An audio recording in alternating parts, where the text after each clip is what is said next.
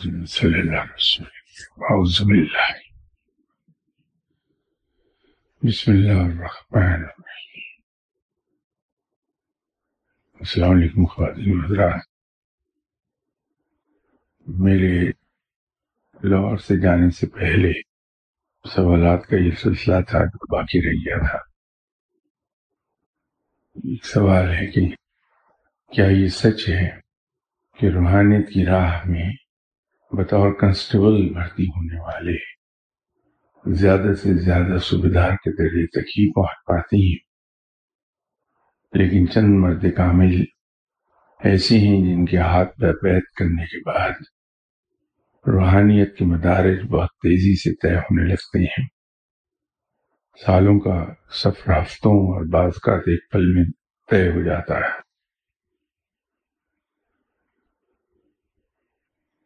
میرے خیال میں تو روحانیت میں ایسی کوئی چیز ہے نہیں کہ کوئی آدمی لوئسٹ درجے سے بھرتی ہوتا ہے اور کوئی درمیان کے لیول سے بھرتی ہو جائے، کوئی ٹاپ لیول پر ہی اسٹریٹ میں بھرتی ہو۔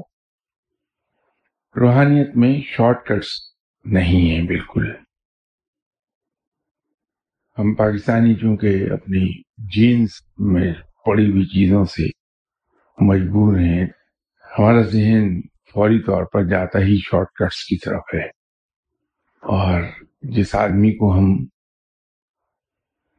بلندی پر گیا ہوا پاتے ہیں، ہم اس کے ماضی کے سفر پر نظر نہیں رکھتے، ہم اس کے حال پر نظر رکھتے ہیں کہ وہ یہاں آ کے بیٹھا ہے اس مقام پر فائد۔ اگر ہم ایسے کسی بھی انسان کی ماضی پر نظر رکھیں کہ یہ اس مقام تک آیا تو کس طرح پہنچا، تو پتہ ہی چلے گا کہ ہر وہ آدمی جو روحانیت کے اعلیٰ مقام پر فائز ہوا ہے، اس نے ایک بڑا لمبا سفر کاٹا ہے، طے کیا ہے، اس میں مشقتیں اٹھائی ہیں، اس نے صعوبتیں تمام طرح کی برداشت کی ہیں، پھر کہیں جا کے وہ یہاں پہنچا ہے۔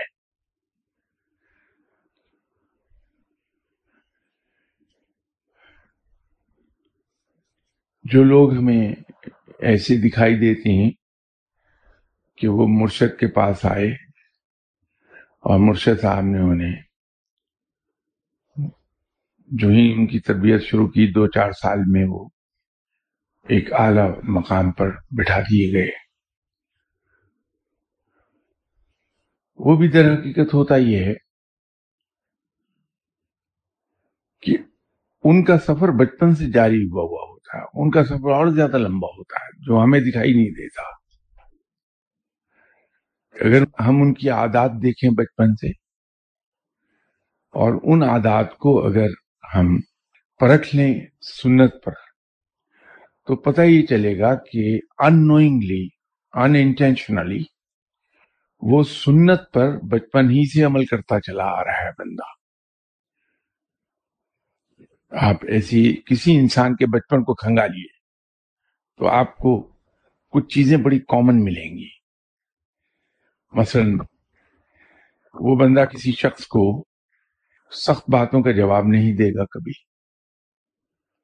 اپنے اوپر لگنے والے الزامات کی صفائی پیش نہیں کرے گا، بس خاموش ہو جائے گا۔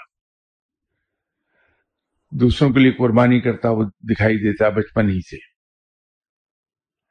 اپنی ذات کی نفی کرتا دکھائی دے گا کہ اپنی خواہش کی کوئی چیز ہے، اسے اندازہ ہوا دوسرے کو پسند ہے، بچپن ہی میں چپ چاپ وہ دوسرے کے حوالے کر دے گا کہ یہ لے لیجئے، ہر ایک کا کام کر دے گا۔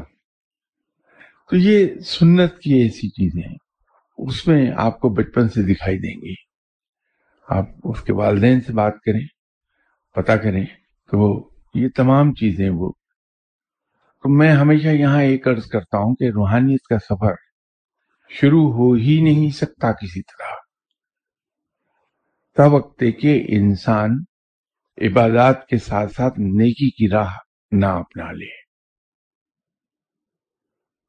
ایسا شخص بچپن میں بھی کبھی آپ کو انتقام لیتا نہیں دکھائی دے گا، دل میں بات نہیں رکھے گا کسی کے بارے میں، تو یہ مجاہدے تو جو ہی ہوش سنبھالتا ہے وہ اس وقت سے کرتا چلا آیا ہے. اور مرشد صاحب کے پاس جب گیا ہے تو روح تو اس کی پالش ہوئی ہوئی ہے.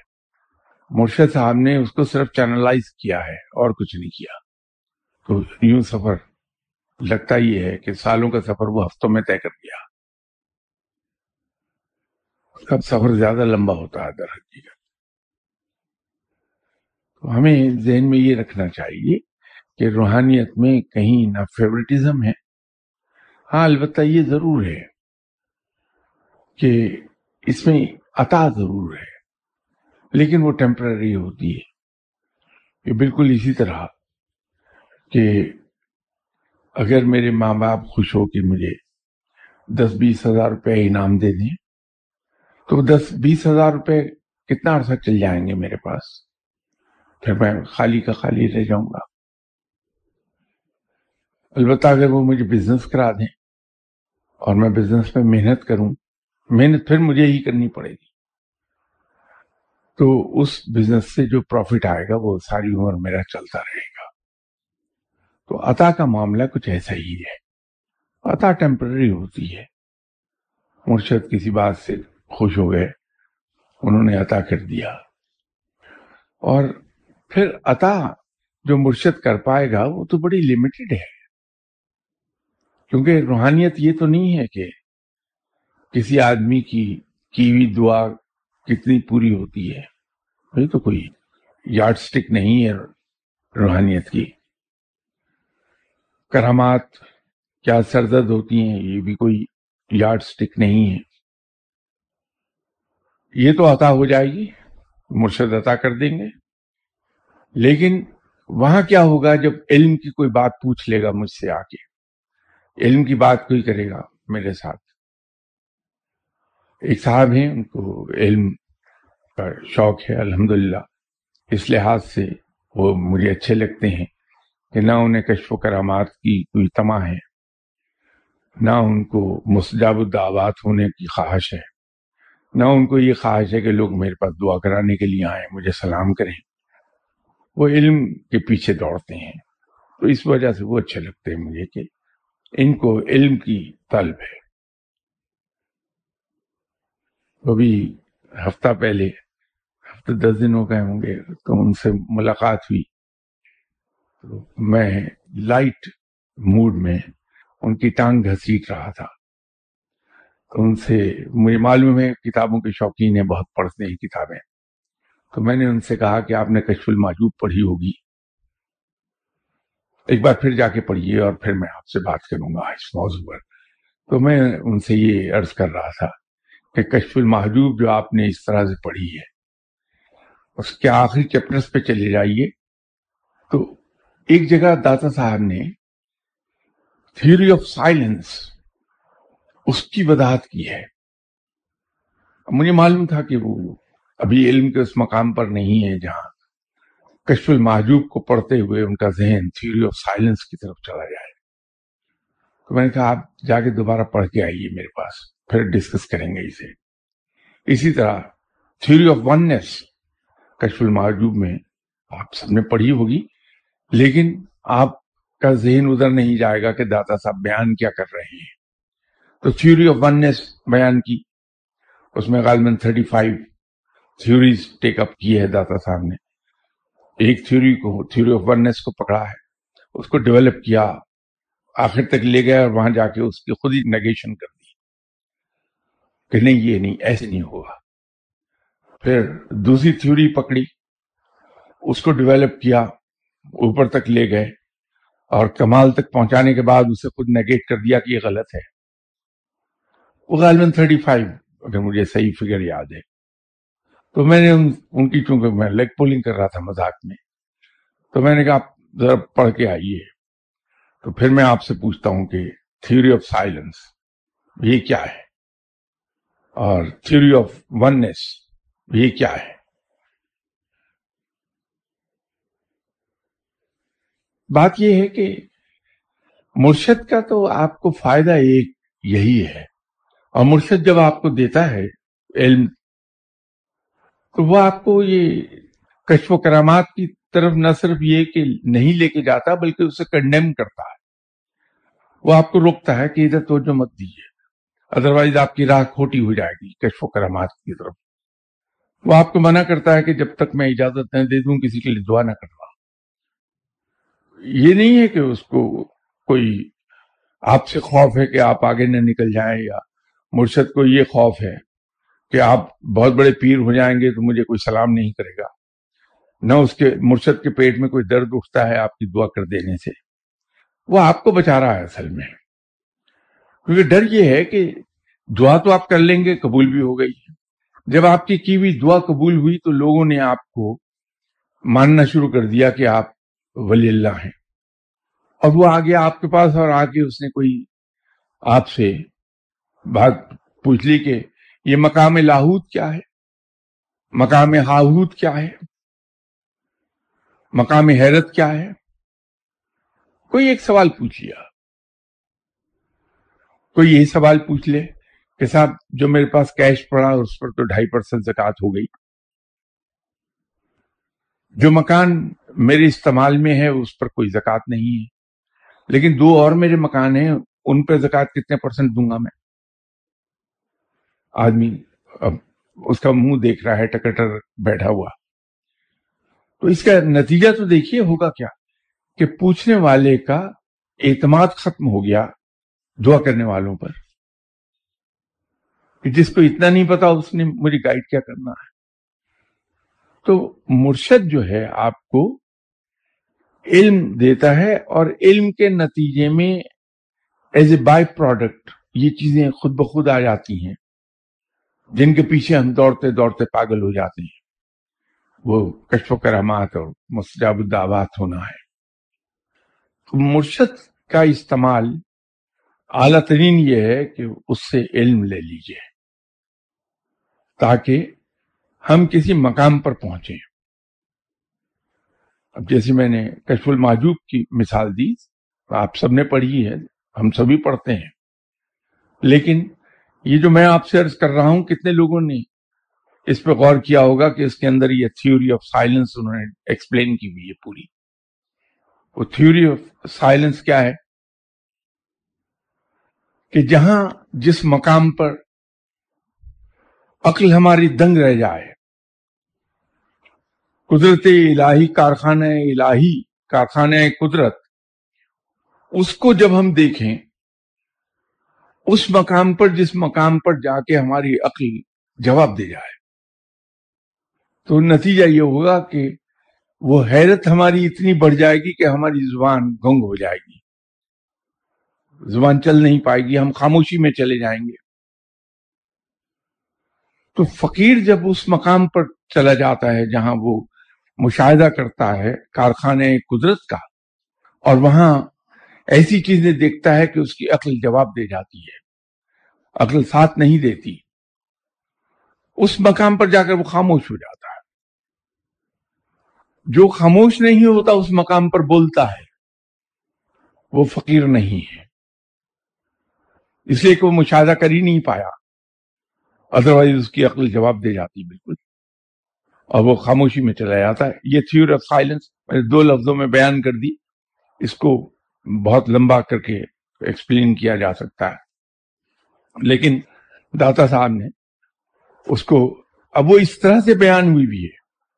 अब अगर मुर्शद आपको पढ़ाएगा कश्फुल माजूब, तो वो उसके उन पहलुओं को आया करेगा आप पर जो पहलू छुपे हुए हैं। मुझ जैसे से पढ़ेंगे तो जो इबारत लिखी है मैं उसको एक्सप्लेन करता चला जाऊंगा, बस इतना ही फर्क है एक मुर्शद में और एक मुझ जैसे अनपढ़ आदमी में, कि मैं उसको इबारत को, अल्फाज को एक्सप्लेन कर रहा हूँ, मुर्शद आपका उसके पीछे छुपे हुए जो असरार हैं उनको एक्सप्लेन करेगा।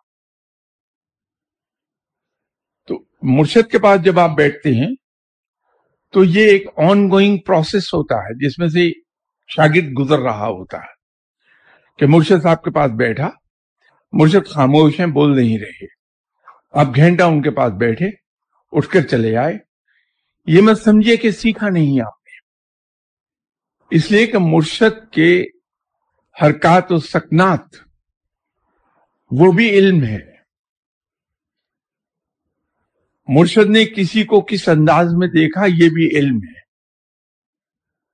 تو وہ جو خاموشی میں اس کے پاس آپ بیٹھے تو بھی سیکھا آپ نے. اور اگر کسی دن مرشد ایسی کیفیت میں آ گئے کہ وہ ابلنا شروع ہو گئے اور چیزیں چھلکنی شروع ہو گئیں، باہر آنی شروع ہو گئیں ان سے، تو پھر تو بہت ہی مزہ آ گیا کہ ایسی ایسی بات بیان کر دیں گے وہ کہ سن کے ہی آدمی حیرت کے مارے چپ ہو جاتا ہے کہ یہ کیا ہوا. شارٹ کٹ نہیں ہے، ایک لمبا سفر ہے جو مرشد کی معیت میں کٹتا ہے، ہر لمحے سیکھتا ہے. مرشد پردہ فرما گئے تو بھی ایک کنیکشن قائم رہتا ہے، اس لیے کہ آپ کے مرشد، جن کو آپ نے مرشد سمجھا مانا، وہ مرد کامل ہوں گے، ولی کامل ہوں گے. ان کے تصرفات ان کے پردہ کر جانے کے بعد ختم نہیں ہوتے بلکہ کئی گنا بڑھ جاتے ہیں، تیزی کئی گنا بڑھ جائے گی. تو جب بھی آپ اپنے مرشد صاحب کا تصور باندھیں گے آپ کا رابطہ قائم ہوگا. آپ کبھی آزما کے دیکھ لیجئے کہ کوئی ایک نقطہ ذہن میں علم کا پھنس گیا، حل نہیں ہو رہا، آپ تصور باندھیے مرشد کا اور وہاں کمیونیکیٹ کیجئے. 2-3 منٹ کے اندر اندر ذہن میں ایک خیال آئے گا اور وہ نقطہ حل ہو جائے گا. یہ آپ کے مرشد کے تصرفات ہیں. اب یہاں پہ ایک چیز کی احتیاط کر لینی پڑے گی آپ. یہ بہت اہم بات ہے، اگرچہ ہم اس کو اہمیت نہیں دیتے. جب ہم بزنس ایڈمنسٹریشن پڑھ رہے تھے تو گورا ہمیں پڑھاتا کیا تھا، حالانکہ اس لیول پر، ماسٹرز کے لیول پر ان چیزوں کا پڑھانا بے معنی تھا ہمارے سوچ کے مطابق. آج تو نہیں میں کہہ سکتا بے معنی تھا، اس وقت ضرور کہتا تھا کہ اس میں کیا ہے. وہ یہاں تک سکھاتا تھا کہ جب آپ کسی سے ملنے گئے ہیں تو آپ نے اپنا وزٹنگ کارڈ، بزنس کارڈ کس کونے سے پکڑنا ہے اور کس طرح اس کے آگے پیش کرنا ہے. وہ یہ سکھاتا تھا کہ کوئی آپ سے ملنے آیا ہے تو ایکسچینج آف بزنس کارڈ جب ہوگا تو آپ نے کس طرح سے اس کا بزنس کارڈ ریسیو کرنا ہے اور اپنا بزنس کارڈ اس کو کس انداز میں پکڑ کے اس کو دینا ہے. اس بات پہ بہت زور دیتا تھا کہ آپ جب کسی کے پاس وزٹ کرنے جائیں گے تو ان دنوں یورپ میں ایک ہی چھٹی ہوا کرتی تھی، سنڈے کی. تو وہ ایک بات پہ زور دیتا تھا کہ سیٹرڈے کو 12 بجے کے بعد کبھی ملنے نہ جائیے کسی کے پاس، اس لیے کہ جو ہی 12 بجے ہیں اب 2 بجے اس کا آف ہو جانا ہے کیونکہ سیٹرڈے ہاف ڈے ہے. تو 12 بجے کے بعد وہ مینٹلی چھٹی کے موڈ میں آ گیا ہے. He is not in a mood to receive anyone anymore. تو آپ اس کے لیے انویلکم وزٹر ہوگے اور اس کے اندر جھنجھلاہٹ پیدا ہوگی تو آپ کا کام جو ہونا ہے وہ نہیں ہوگا. تو اوائڈ کیجئے سیٹرڈے 12 بجے کے بعد کسی کے پاس جانا. اسی طرح منڈے مارننگ کسی کے پاس 10 بجے سے پہلے مت جائیے کہ وہ ویکینڈ سے واپس آیا ہے، دفتر میں آ کے 8 بجے صبح وہ بیٹھا ہے، اب وہ اپنے پورے ویک کو پلان کر رہا ہے کہ میں نے اس پورے ویک میں کیا کیا کرنا ہے، کب کب کرنا ہے. آپ جا دھمکیں گے، وہ شو تو نہیں کرے گا لیکن اندر سے انوائے ہوگا.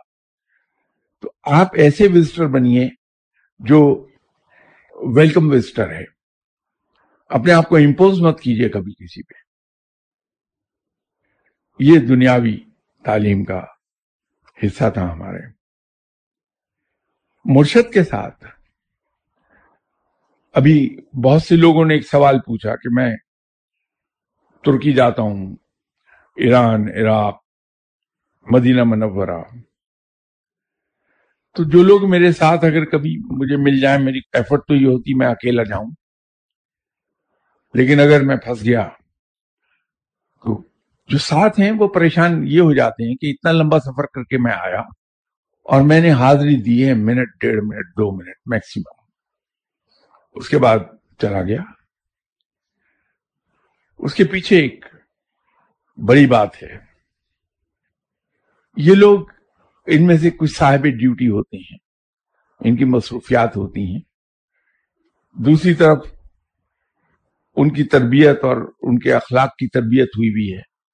ان کے لیے مہمان امپورٹنٹ آدمی ہے.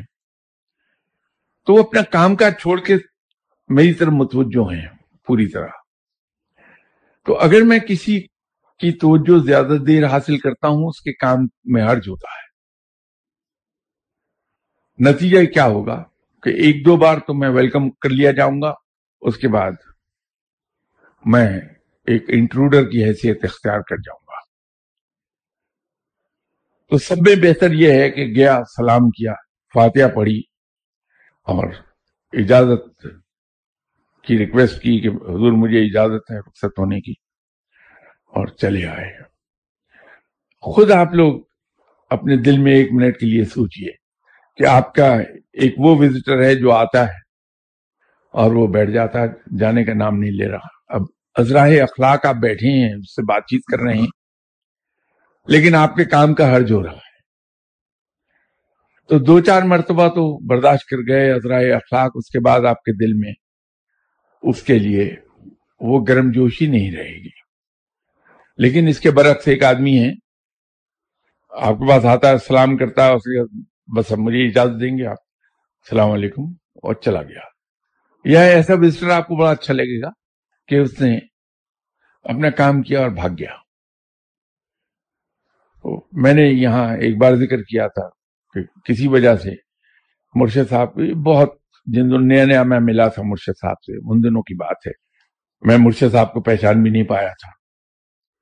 تو کسی بات پر میں نے جانا بند کر دیا مرشد صاحب کے پاس.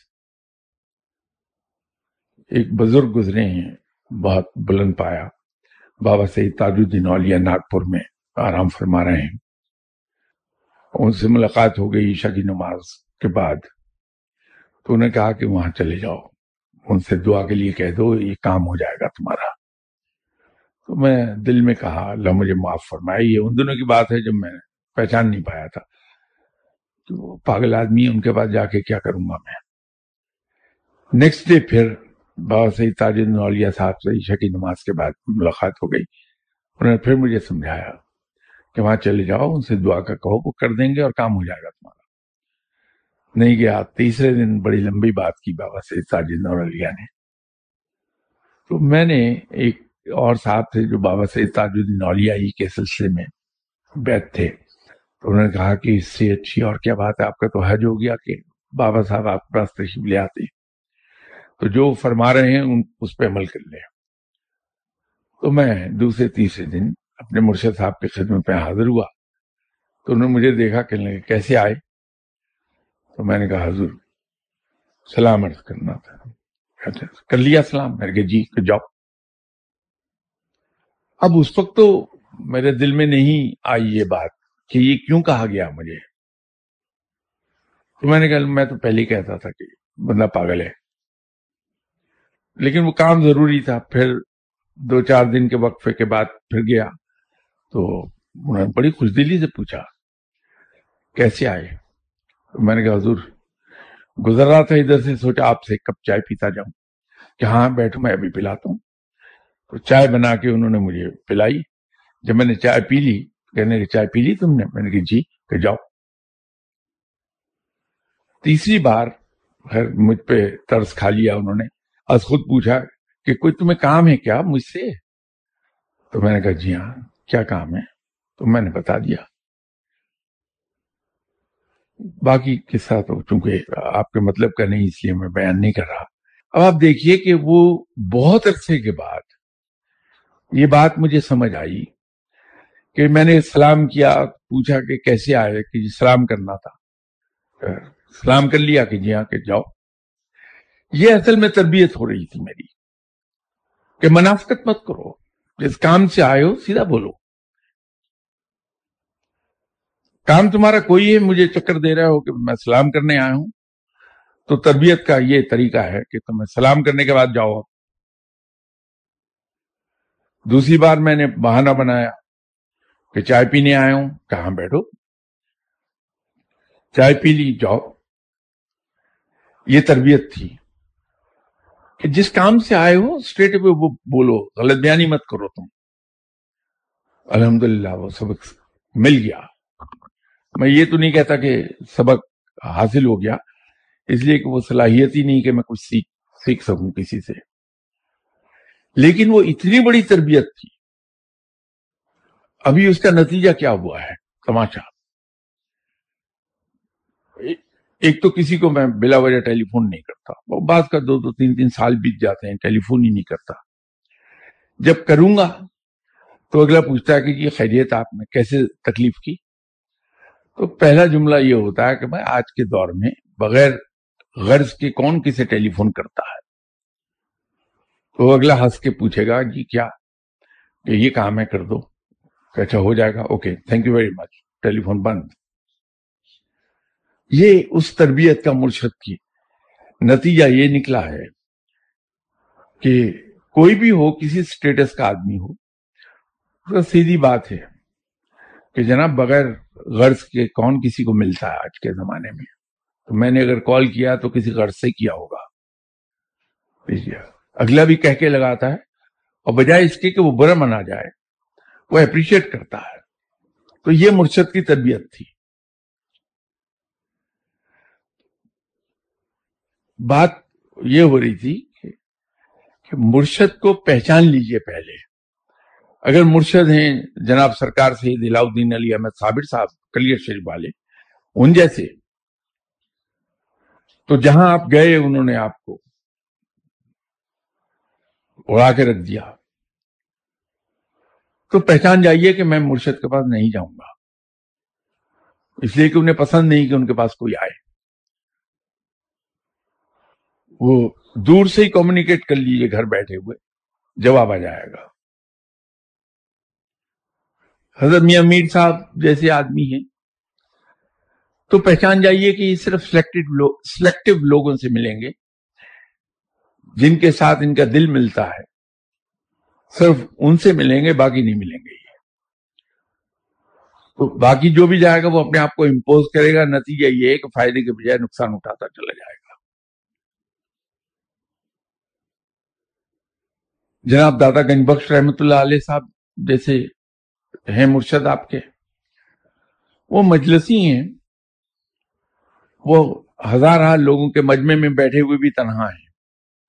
جب دل چاہے گا وہ تنہا ہو جائیں گے مجمع میں بیٹھے بیٹھے, جب دل چاہے گا مجمع کے ساتھ شامل ہو جائیں گے. تو وہاں فرق نہیں پڑتا, جائیے بیٹھیے, جب دل چاہے اٹھ کے چلے آئیے, وہ فرق نہیں پڑتا. مرشد کی نیچر اس میں بہت کاؤنٹ کرے گی.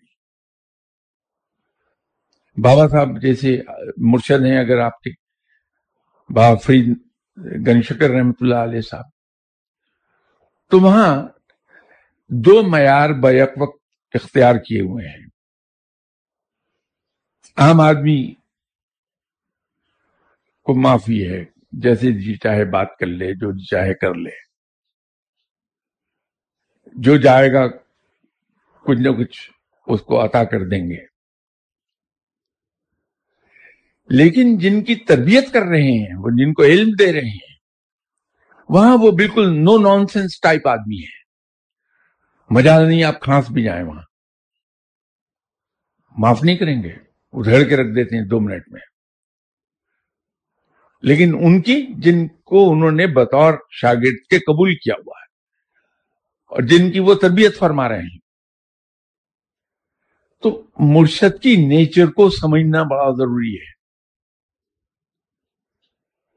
ہم جاتے تھے اپنے مرشد صاحب کے پاس, مجھے معلوم تھا کہ دل میں بے پناہ پیار ہے, دنیا کو بھی پتا تھا, سبھی لوگ مجھے کہتے تھے کہ زبان سے سختی آپ کے ساتھ کرتے ہیں لیکن دل میں بہت پیار ہے ان کے, آپ کے لیے. تو ان کے وہ مکان کی پرانے زمانے والا سٹائل تھا, تو ڈیوڑی تھی, اس کے بعد وہ سین میں کھلتی تھی ڈیوڑی, اور اس کی ایک سائڈ پر آپ کا حجرہ تھا. تو بڑے دبے پاؤں گئے ڈیوڑی تک, دیکھا وہاں کوئی بیٹھا ہے, وہیں سے واپس آ کے گاڑی میں بیٹھ کے گلی میں इंतजार करते रहे, वो आदमी निकला तो फिर चले गए, और वो भी जाने से पहले चेहरे को देख लिया कि मूड क्या है, और बाज का देखा कि बिगड़े हुए हैं, तो दूर से अस्सलाम वालेकुम सर, मैं जल्दी में हूं, इजाजत मुझे, वापस। पहचान जाइए ताकि आप अपने मुर्शद के दिल में उतर जाएं। आप मुर्शद के मजाज के मुताबिक चलेंगे, मुर्शद के दिल में उतर जाएंगे। और अगर मुर्शद झुंझलाने लगा आप पर दिल में, जाहिर तो नहीं कर सकता, इजाजत नहीं है उसको, उसने तो अल्लाह के हर बंदे को खुशदिली से मिलना है, हुक्म तो ये है, सुन्नत ये है, जाहिर नहीं कर सकता, लेकिन झुंझलाया तो समझिए कि आप गए, फिर ना कुछ हासिल हुआ आपको, फिर भटकते रहिए। तो ये राहें लंबी हैं, कहीं शॉर्टकट नहीं है कि मैं जाऊं और मुर्शद साहब मेरी तरफ एक नजर डालें और मैं एक मकाम पे चला जाऊं। हाँ, ये तो होगा कि मुर्शद साहब को मैं बड़ा पसंद आ गया पहली बार मुलाकात में, तो जो देना है एक बार दे दिया उन्होंने, कही लो जाओ।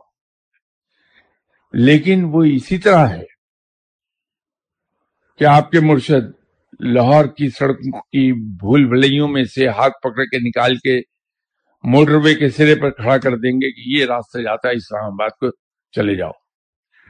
वहां से मेरी अपनी मेहनत और मेरा सफर शुरू हो गया। अब मेरा अपना दिल है कि मैं उस रास्ते पर सीधे पर सफर करूं, मेहनत करूं, और सर्विसेज जो आएंगे रास्ते में मैं उससे डिस्ट्रैक्ट ना हूं, तो मैं इस्लामाबाद 4 घंटे में आराम से पहुंच जाऊंगा। हिम्मत है तो मैं ज्यादा स्पीड पे चला जाऊं, 2.5 घंटे में पहुंच जाऊंगा। तो मेहनत वहां मेरी है, सब मुर्शद साहब की ये मेहरबानी है कि छूटते ही उन्होंने मुझे अता कर दिया है, लेकिन मेहनत फिर मेरी ही रहेगी। तो मुर्शद साहब ने मुझे फारग कर दिया कि जाओ मियां, तुम तो पहले से ही बड़े मकाम पर पहुंचे हुए हो, यहां आने की जरूरत नहीं, जाओ जाके लोगों को तालीम दो। तो मैं इस धोखे में ना आ जाऊं कहीं। मुर्शद साहब ने जो बात की है सच है, लेकिन अगर मैं इस धोखे में आ गया और मैंने अपने सीखने का अमल जारी न रखा, गौर व फिक्र जारी न रखा, तो मैं इल्म के उसी मकाम पर खड़ा रहूंगा जहां मुझे मुर्शद साहब ने खड़ा किया था, आगे नहीं बढ़ पाऊंगा। तो ये तो कब्र की दीवारों तक ऑन गोइंग प्रोसेस है। इस धोखे में मत आइए कि ये लम्हों में कटेगा सफर, ऐसा नहीं है, कोई शॉर्टकट नहीं है इसका।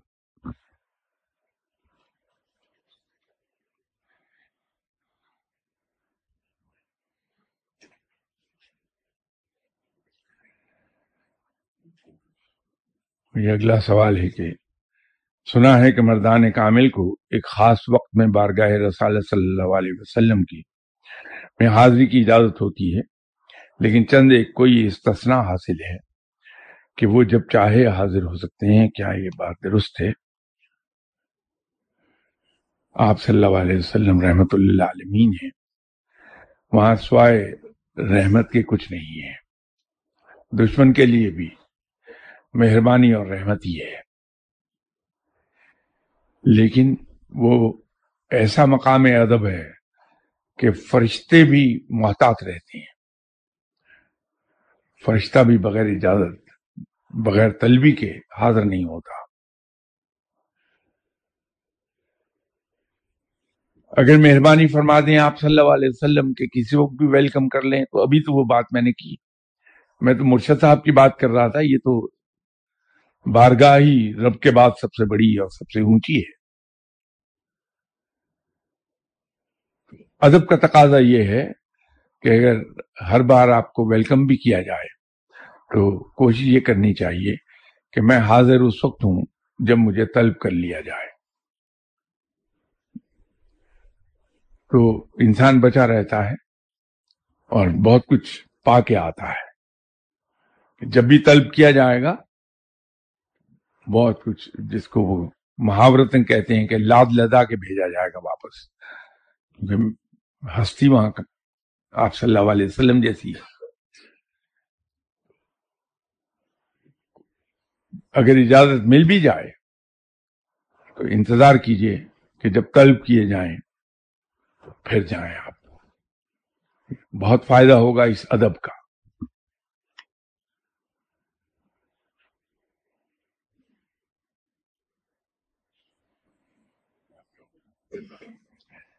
یہ اگلا سوال ہے کہ جب کسی ولی اللہ کو اپنے گرد و پیش میں ہونے والے سانحے کا وقت سے پہلے پتہ چل جاتا ہے تو کیا خلق خدا کے لیے اس سانحے سے محفوظ رہنے کی دل ہی دل میں دعا کرتے ہیں، یا دعا کرنا چونکہ ان کے نزدیک مشیت ایزدی میں مخل ہونے کے مترادف ہوتا ہے اس لیے وہ خاموش رہتے ہیں؟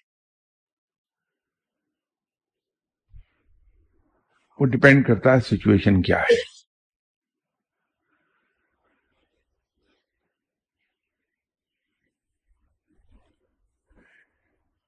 یہ تو ولی اللہ ہیں.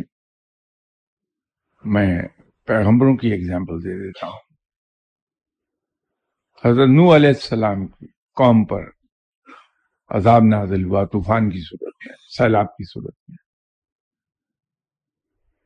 تو کیا وہ دعا کر کے اسے ٹال نہیں سکتے تھے؟ ان کا بیٹا کشتی میں سوار نہیں ہو پایا، یہ اس بات کو واضح کر دے گا.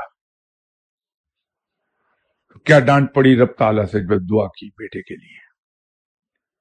قرآن پاک میں ہے، ڈانٹ کھا لی.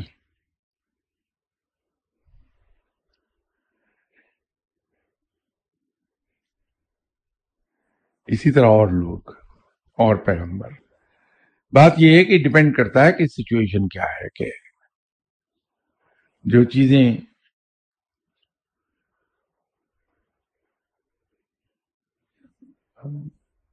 رب تعالیٰ بھیجنا چاہتا ہے اس کو روکنے کی دعا کرنے کی سزا مل جاتی ہے، جن کا ہونا ضروری ہو گیا. جو چیزیں اوائڈ کی جا سکتی ہیں اس کے لیے اولیاء کرام دعا بھی کرتے ہیں اور دوا بھی کرتے ہیں، دونوں باتیں. تو یہ سچویشن کی بات ہے.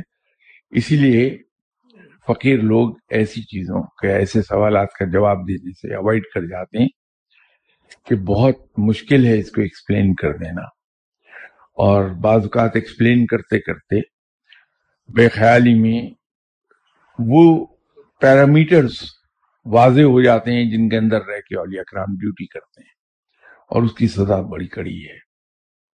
اس لیے ان کو اوائڈ کرتے ہیں.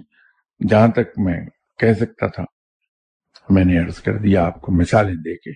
اپنے ذمے پھر بھی لینے سے اوائڈ کیا کہ ڈنڈے پڑ جائیں گے. انشاءاللہ تعالی نیکسٹ سنڈے آپ سے ملاقات ہوتی ہے. اس وقت تک کے لیے اجازت. السلام علیکم.